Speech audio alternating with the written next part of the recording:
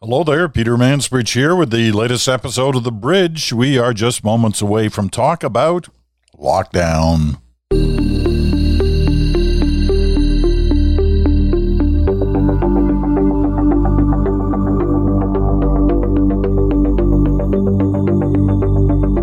And hello again, Peter Mansbridge here. And lockdowns, shutdowns. Become the word of the day yesterday in a number of parts of the country, Quebec, Ontario, BC.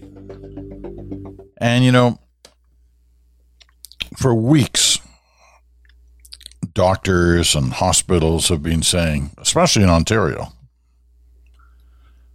they've been saying, hey, you got to pull back. You opened up way too soon. This is causing all kinds of problems. Hospitals are getting full. ICUs are getting full. Caseloads are going up. And it was like the premier was too busy talking about Justin Trudeau and vaccines and whether or not he was getting enough. And that whole story seems to change depending on who you listen to about vaccines. Anyway, yesterday,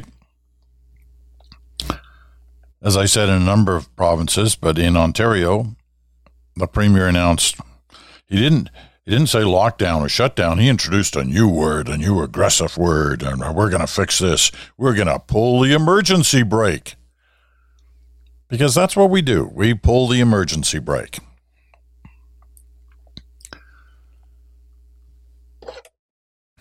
I've always thought the emergency brake was one of those things you use to make sure your car doesn't roll down the hill when you park on, kind of an angle on a hill. I don't know that anybody actually pulls the emergency brake when they're driving. Maybe they do. Maybe if they really, really see an emergency, they pull it. Anyway, he's pulling the emergency brake because all those things are happening. Caseloads have gone up. ICUs are filled up. Hospitals are overflowing. So he's going to pull the emergency brake. So what does that mean? Well, apparently not a heck of a lot. I mean, we use this term, lockdown, shutdown, and now emergency brake. We use these all the time as if something's really going to change in terms of how we live, what's open and what's closed. Well, I looked at the list today. It doesn't really look that different. There are a couple of things here and there. Hair salons, which I think were already closed anyway. In-restaurant dining, which I think were already closed in most places anyway. But, other things are still wide open. No problem. Including schools, in spite of teachers, some of them anyway, and we've heard them on this program, saying, hey, come on, this is a problem. We have a teacher shortage now. Supply teachers won't come in, or many of them won't come in. Some students are getting sick. Some teachers are getting sick. But that's not going to change. Not in the short term. And the big box stores where you actually see people congregating, they're staying open, reduced capacity, but still they're open. Where the little guy, the small business person, he or she can't open because they're in lockdown. They've had the emergency brake pulled on them. I don't know. If I sound cynical, it's probably because I am. I just don't get it. If you're going to use that word, then lock it down. Lock everything down. If that's what you believe is the right thing to do. And I appreciate there's a debate about that. But you can't argue with the numbers. We are in, certainly this part of the country, we are in third wave territory. We're there. Do we have vaccines? Absolutely. We have lots of vaccines, way more than were promised, if you believe the Fed's numbers.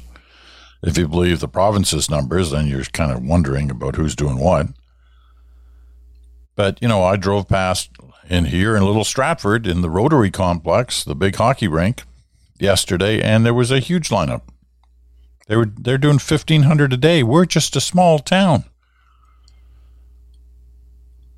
in the middle of a big health district. So, I appreciate that there are a lot more people than just live in Stratford who are getting vaccinated and are signing up and getting their bookings and their appointments to come in. But it's happening. They're going through the process. So vaccines are happening, but the variants are happening too, apparently. And it's a race between these two things. And if the variants get ahead of the vaccines, it's a big problem.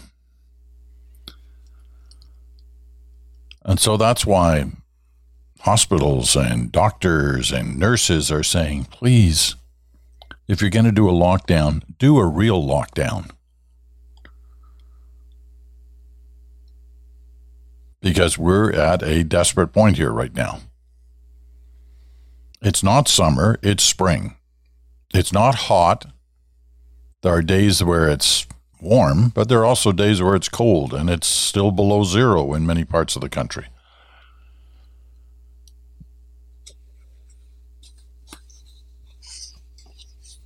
So, I'm ranting. It's Thursday.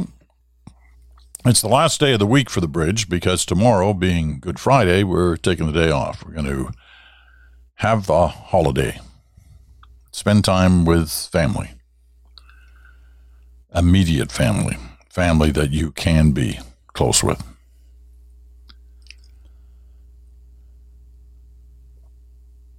So what do we normally do on Thursday? What we normally do on Thursday is Potpourri Day. And, I've got a stack. I wish you could see it. I have a stack of stories. Lots of them. 30, 40 stories that I haven't got to in the last few weeks. And today we'll do a short crunch on some of those and pass them along because they're all interesting in their own special way. I referred to this a number of times over the last year, and that is the question of how did this even start? Now, we all agree that it started in Wuhan, China. Even the Chinese agree with that assessment. But that's one thing to agree to. The harder point is, okay, in Wuhan, how did it start? And there are different theories. And one of those theories that there was an accident in a lab in Wuhan that was studying viruses. And then somehow this new virus escaped from that lab. And away it went on its path of destruction around the world. That's been one theory. The other theory is that it was as a result of the live food market in Wuhan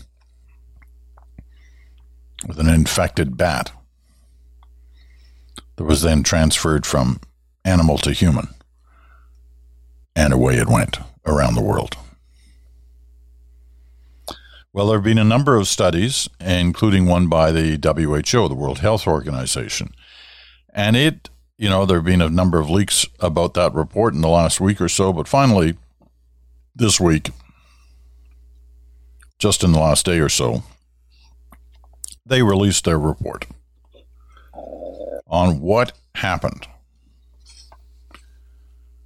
17 experts, long-standing leaders from the field, including epidemiology, public health, clinical medicine, veterinary medicine, infectious disease, law, food security, biosafety, biosecurity. Lots of experts in government. They've all been reviewing this study from the WHO.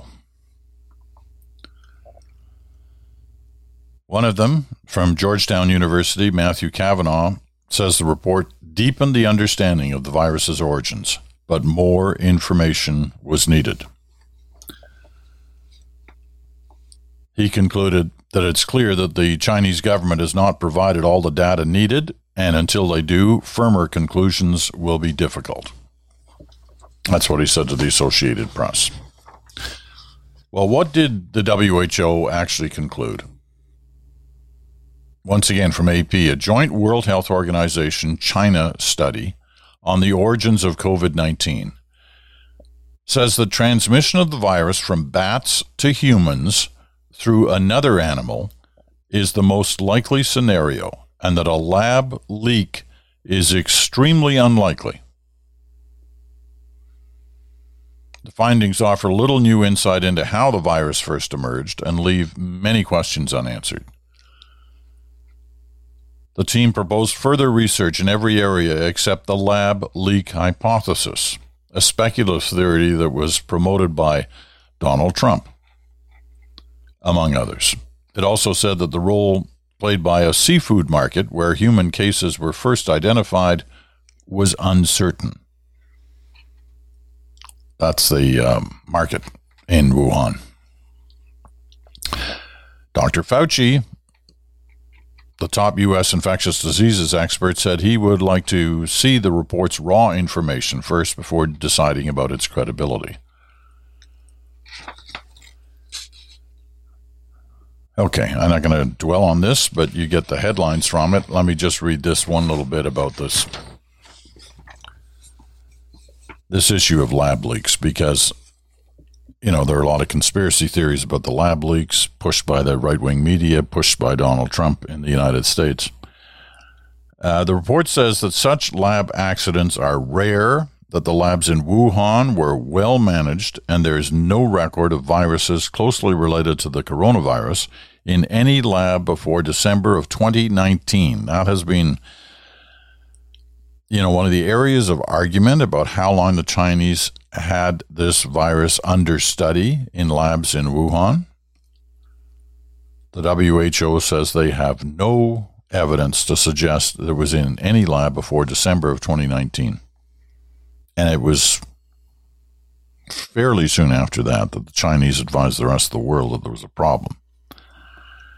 The report is based largely on a visit by a WHO team of international experts to Wuhan. The mission was never meant to identify the exact natural source of the virus. That could take years. For instance, listen to this. For instance, more than 40 years of study has still failed to pinpoint the exact species of bat that are the natural reservoir of Ebola. 40 years later, they still don't know. In the draft of the WHO report, the one that AP saw just before it was released, the researchers listed 4 scenarios. Topping the list was transmission from bats through another animal, which they said was likely to very likely. Okay, likely to very likely. They evaluated direct spread from bats to human as just likely, and said that spread to humans from the packaging of cold chain food products was possible, but not likely. And there has been some discussion about that, about frozen or near frozen products coming out of that Wuhan area could have been contaminated in the packaging of that food. And that it took off around the world. So those are the main areas. The last possibility was previously dismissed by the WHO and by the U.S. Centers for Disease Control and Prevention. But researchers on this mission have taken it up again, further raising questions about the politicization of the study, since China has long pushed the theory. While it's possible an infected animal contaminated packaging that was then brought to Wuhan and infected humans, the report said the probability is very low. So that is the latest, the most up-to-date look at how did this whole thing start. And what do you conclude from listening to that? They still don't know. And you know what? They may not know for decades of how it started. Different people will have different theories, but you know what? They don't know. Okay, switching to another topic that we've had fun with over the last year, that's as a result, it's hard to say fun, but as a result of the pandemic, we've talked a lot about exercise, and especially the whole issue about steps. And when I first did this a year ago, in the first, opening days really of the crisis, I talked about 4,000 steps a day. That was the study that somebody had done that suggested you do 4,000 steps a day and you're going to be in good shape. And so that's what I started doing in the backyard. And I raised it from 4,000 to 5,000 to 6,000. And then a couple of weeks ago, I read the results of a study that I think was in the New York Times that said, okay, we've studied all the step business, and some people are doing 4, some people are doing 6, some people are doing 10. What is the right amount? At what point is there no extra benefit from going beyond that? Not saying you shouldn't go beyond that, but just saying that there's benefit reached at a certain point. And that study concluded 7,500 steps a day was the optimum figure, was the figure you want to hit, for sure. And, oh, man, I got letters from people saying, no, that's crazy. You got to do more than that. And I do 10, 12, 24. I do lots of steps. Okay. Good for you. I'm proud of you. You're not going to get hurt by doing more. The issue is whether it's any extra benefit by doing more. Anyway, I have a new one today. This one's from Reader's Digest.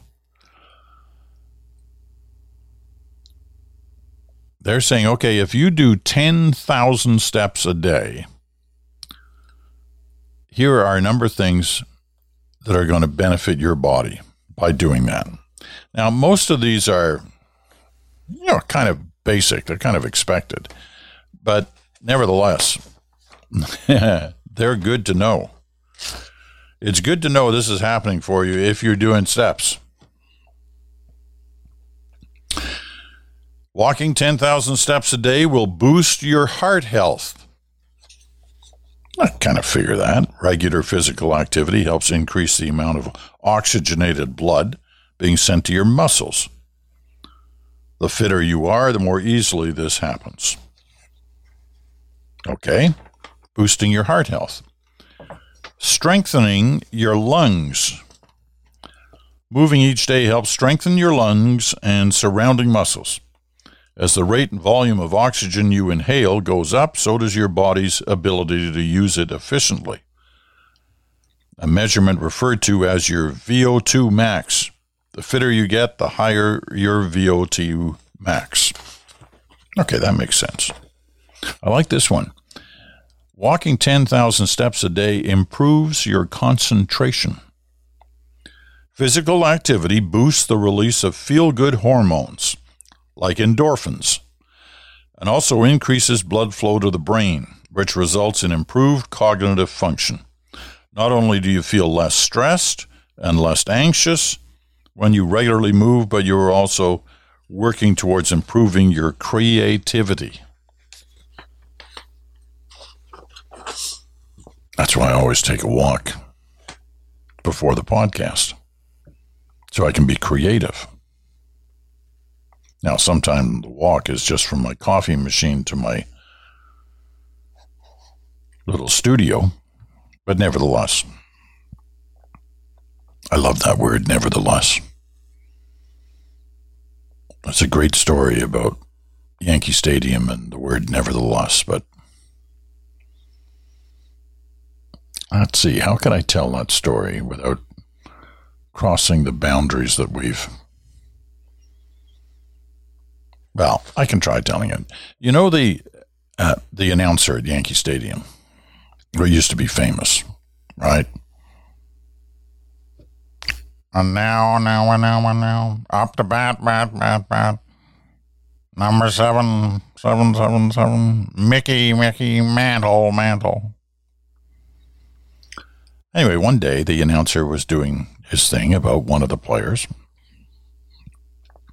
And in the pause after he'd said the player's name and number, somebody yelled an obscenity from the crowd, which falls silent when the announcer is introducing somebody. I mean, it's part of the whole mystique about the game.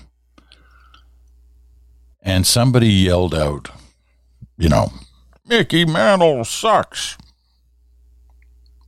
But it was a little stronger word than that.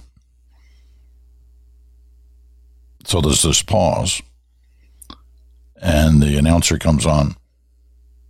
Nevertheless, last. That's my favorite nevertheless story. Okay, moving on to the more things that this does for your body, the 10,000 steps a day. It strengthens your bones. Physical activity, particularly weight-bearing exercises, places extra stress on your bones, which helps improve their density and lowers your risk for osteoporosis later in life. Walking and, better yet, running are great places to start. Can we just focus on walking? Walking 10,000 steps a day builds muscle. Okay, that's kind of obvious, right? You can see it in your legs, right? It helps stabilize your blood sugar. When you're physically active, your muscles use more of the glucose in your bloodstream. Activity also helps the insulin in your body work more efficiently. 2 more. It can help lower blood pressure. Well, there's a good reason. For those of us who fight high blood pressure. Physical activity is important for preventing and managing high blood pressure. Getting in your daily steps can help reduce the stiffness of your vessels, allowing blood to flow more freely. And finally, and once again, most of these, if you kind of sat there and thought, well, I wonder what this would do for me, 10,000 steps a day, and you wrote your own list, you'd probably come up with most of what's on this list. The last one is it improves flexibility. Physical activity helps improve your flexibility, which in turn helps improve posture, reduces risk for injury, and also decreases the number of aches and pains you feel during the day. Like that? Thank you to Reader's Digest, who got all those pointers from, guess where? We've talked about these guys in the last week. Participation.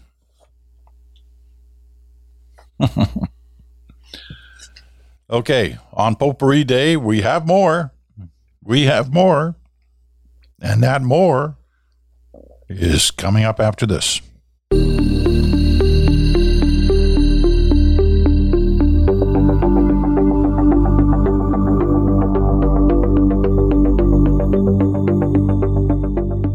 Well, if I'm not talking about 10,000 steps a day or 4,000 steps a day or 7,500 steps a day, you know that one area that I always like to talk about in some fashion is airlines, airports, airplanes. I really miss that part of my life, right? I haven't been on a plane in more than a year now. And I haven't been able to say that since I was 2 years old. Really miss airlines. I worked for an airline. I tried to be a pilot. So it's always been like part of me, the airline business. And you've heard me talk about it different ways. And the airline story has been a big part of the story for the last year. Because hundreds of millions of billions of dollars have been lost as a result of the pandemic in the airline industry alone. Jobs lost, revenue lost, passengers disappearing. And it's all had this huge impact. So there are some new calculations out there. The Canadian Press reports now that, and that's just from this week, Canada's largest airport, Pearson Airport, Toronto, lost $383 million last year as the number of passengers plunged nearly 74% from 2019 due to the COVID-19 pandemic. The Greater Toronto Airports Authority, that's who controls Pearson Airport, says its net loss compared with a $139.8 million profit in 2019 as revenues decreased nearly by half to 823 million from 1.5 billion a year earlier. Now, last year in 2020, how many passengers do you think passed through Pearson Airport? This is a year where things are shut down. 13 million. That's still a heck of a lot of passengers. 13 million passengers passed through Pearson Airport in 2020, including 5.5 million on domestic flights and 7.8 million for international service. So if 13 million sounds like a lot, and it is, that's obviously a lot of people, it's nothing compared with what the year before had been, which was a more normal year. 50.5 million.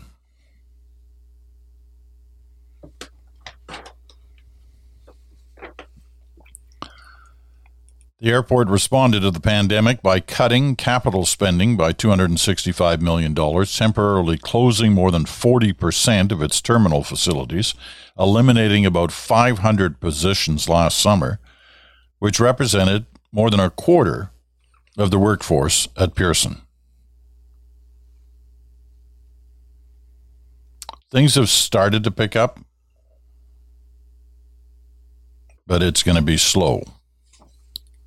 And the latest shutdowns, lockdowns, emergency brake pulling will obviously have their impact on those who want to even consider traveling, if they could. But everyone is advising don't travel, whether it's by plane or car or whatever. Stay at home for this period. Here's another sign, though, that things are getting to the point where air travel is going to start being okay again.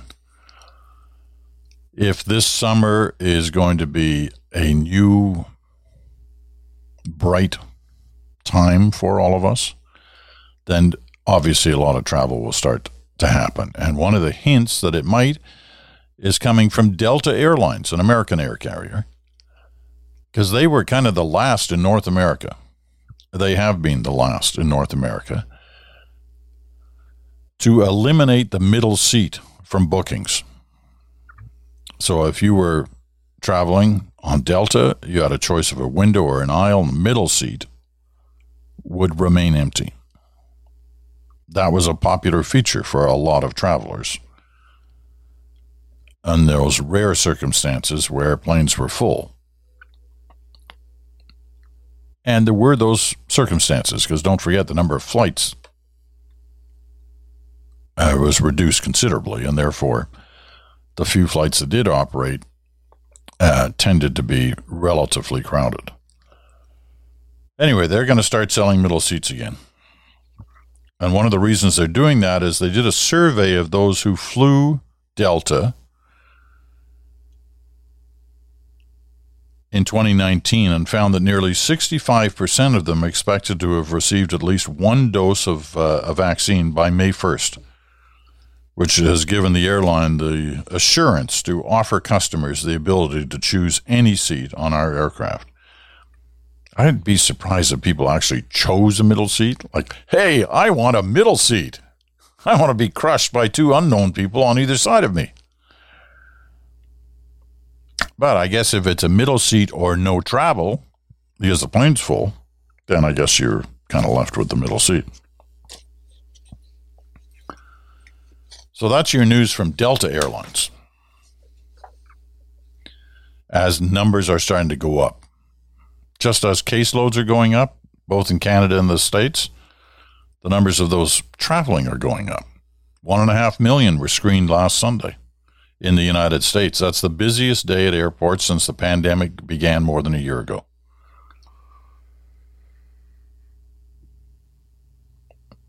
And here's two other things about Delta. Starting April 14th, so another 2 weeks, the airline plans to bring back soft drinks, cocktails, and snacks on flights within the United States and to nearby international destinations. That's us. In June, it plans to start offering hot food in premium classes on some coast-to-coast flights.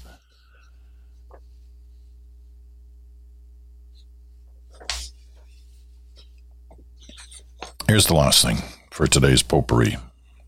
And the last thing for this week, as we get ready to take a break. For one day, anyway. Guess we'll be back on Monday. Have you heard of the AS-3? It's a type of aircraft.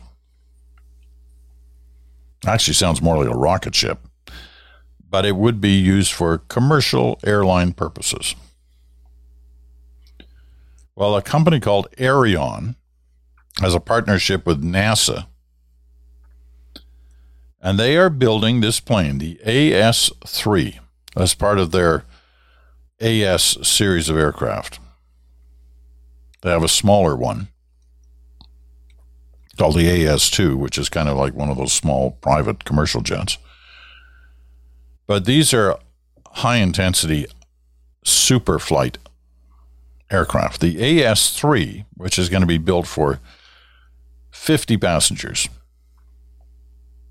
is going to travel at Mach 4, right? 4 times the speed of sound. You know what that means? You take an AS-3 from London, from say New York to London. It's going to get you there in less than an hour. Less than an hour.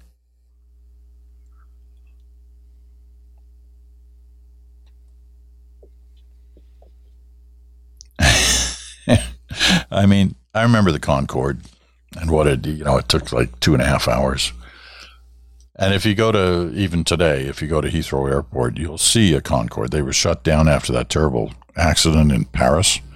It was a joint French-English produced aircraft, but it flew at more than Mach 1. So it flew at more than the speed of sound. It wasn't the most comfortable aircraft in the world. I've been on one, not flying, but just sort of to see what it was like inside. And you were kind of cramped. They tried to make that up in other ways in terms of the service on board. But it was also like very fast. You could go from New York to London for dinner. No problem. You could go from London to New York for breakfast or lunch. Fast plane.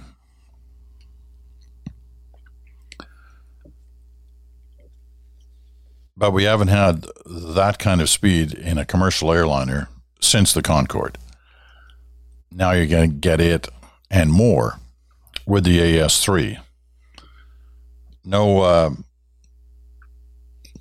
date on when this could be in service. It'll begin production next year. So I imagine we're a couple of years away from that.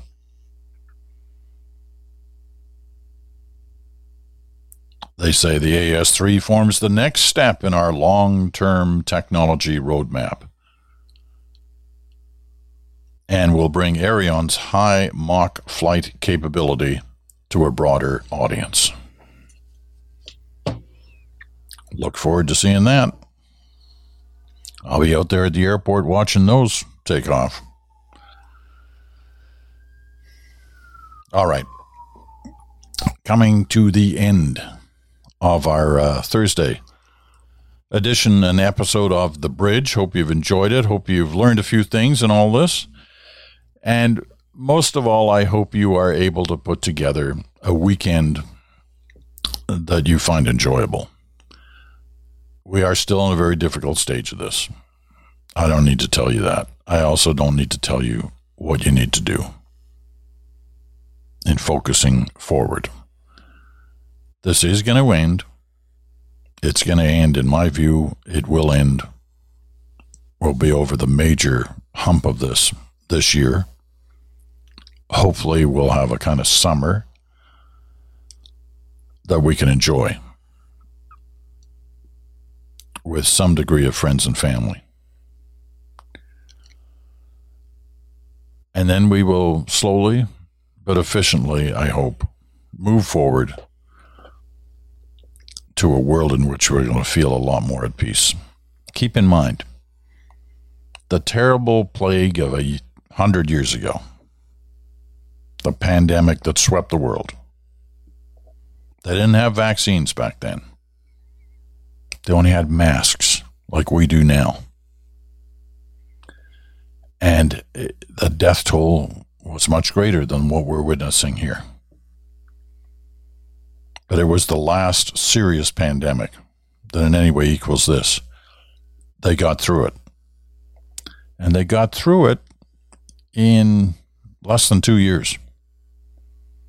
We have much better tools to fight this. So surely we're going to get through it in less than 2 years. Hopefully considerably less than 2 years. Anyway, that's just my theory. That's it for this day and this week on The Bridge. I'm Peter Mansbridge. Thanks so much for listening. We'll talk to you again on Monday.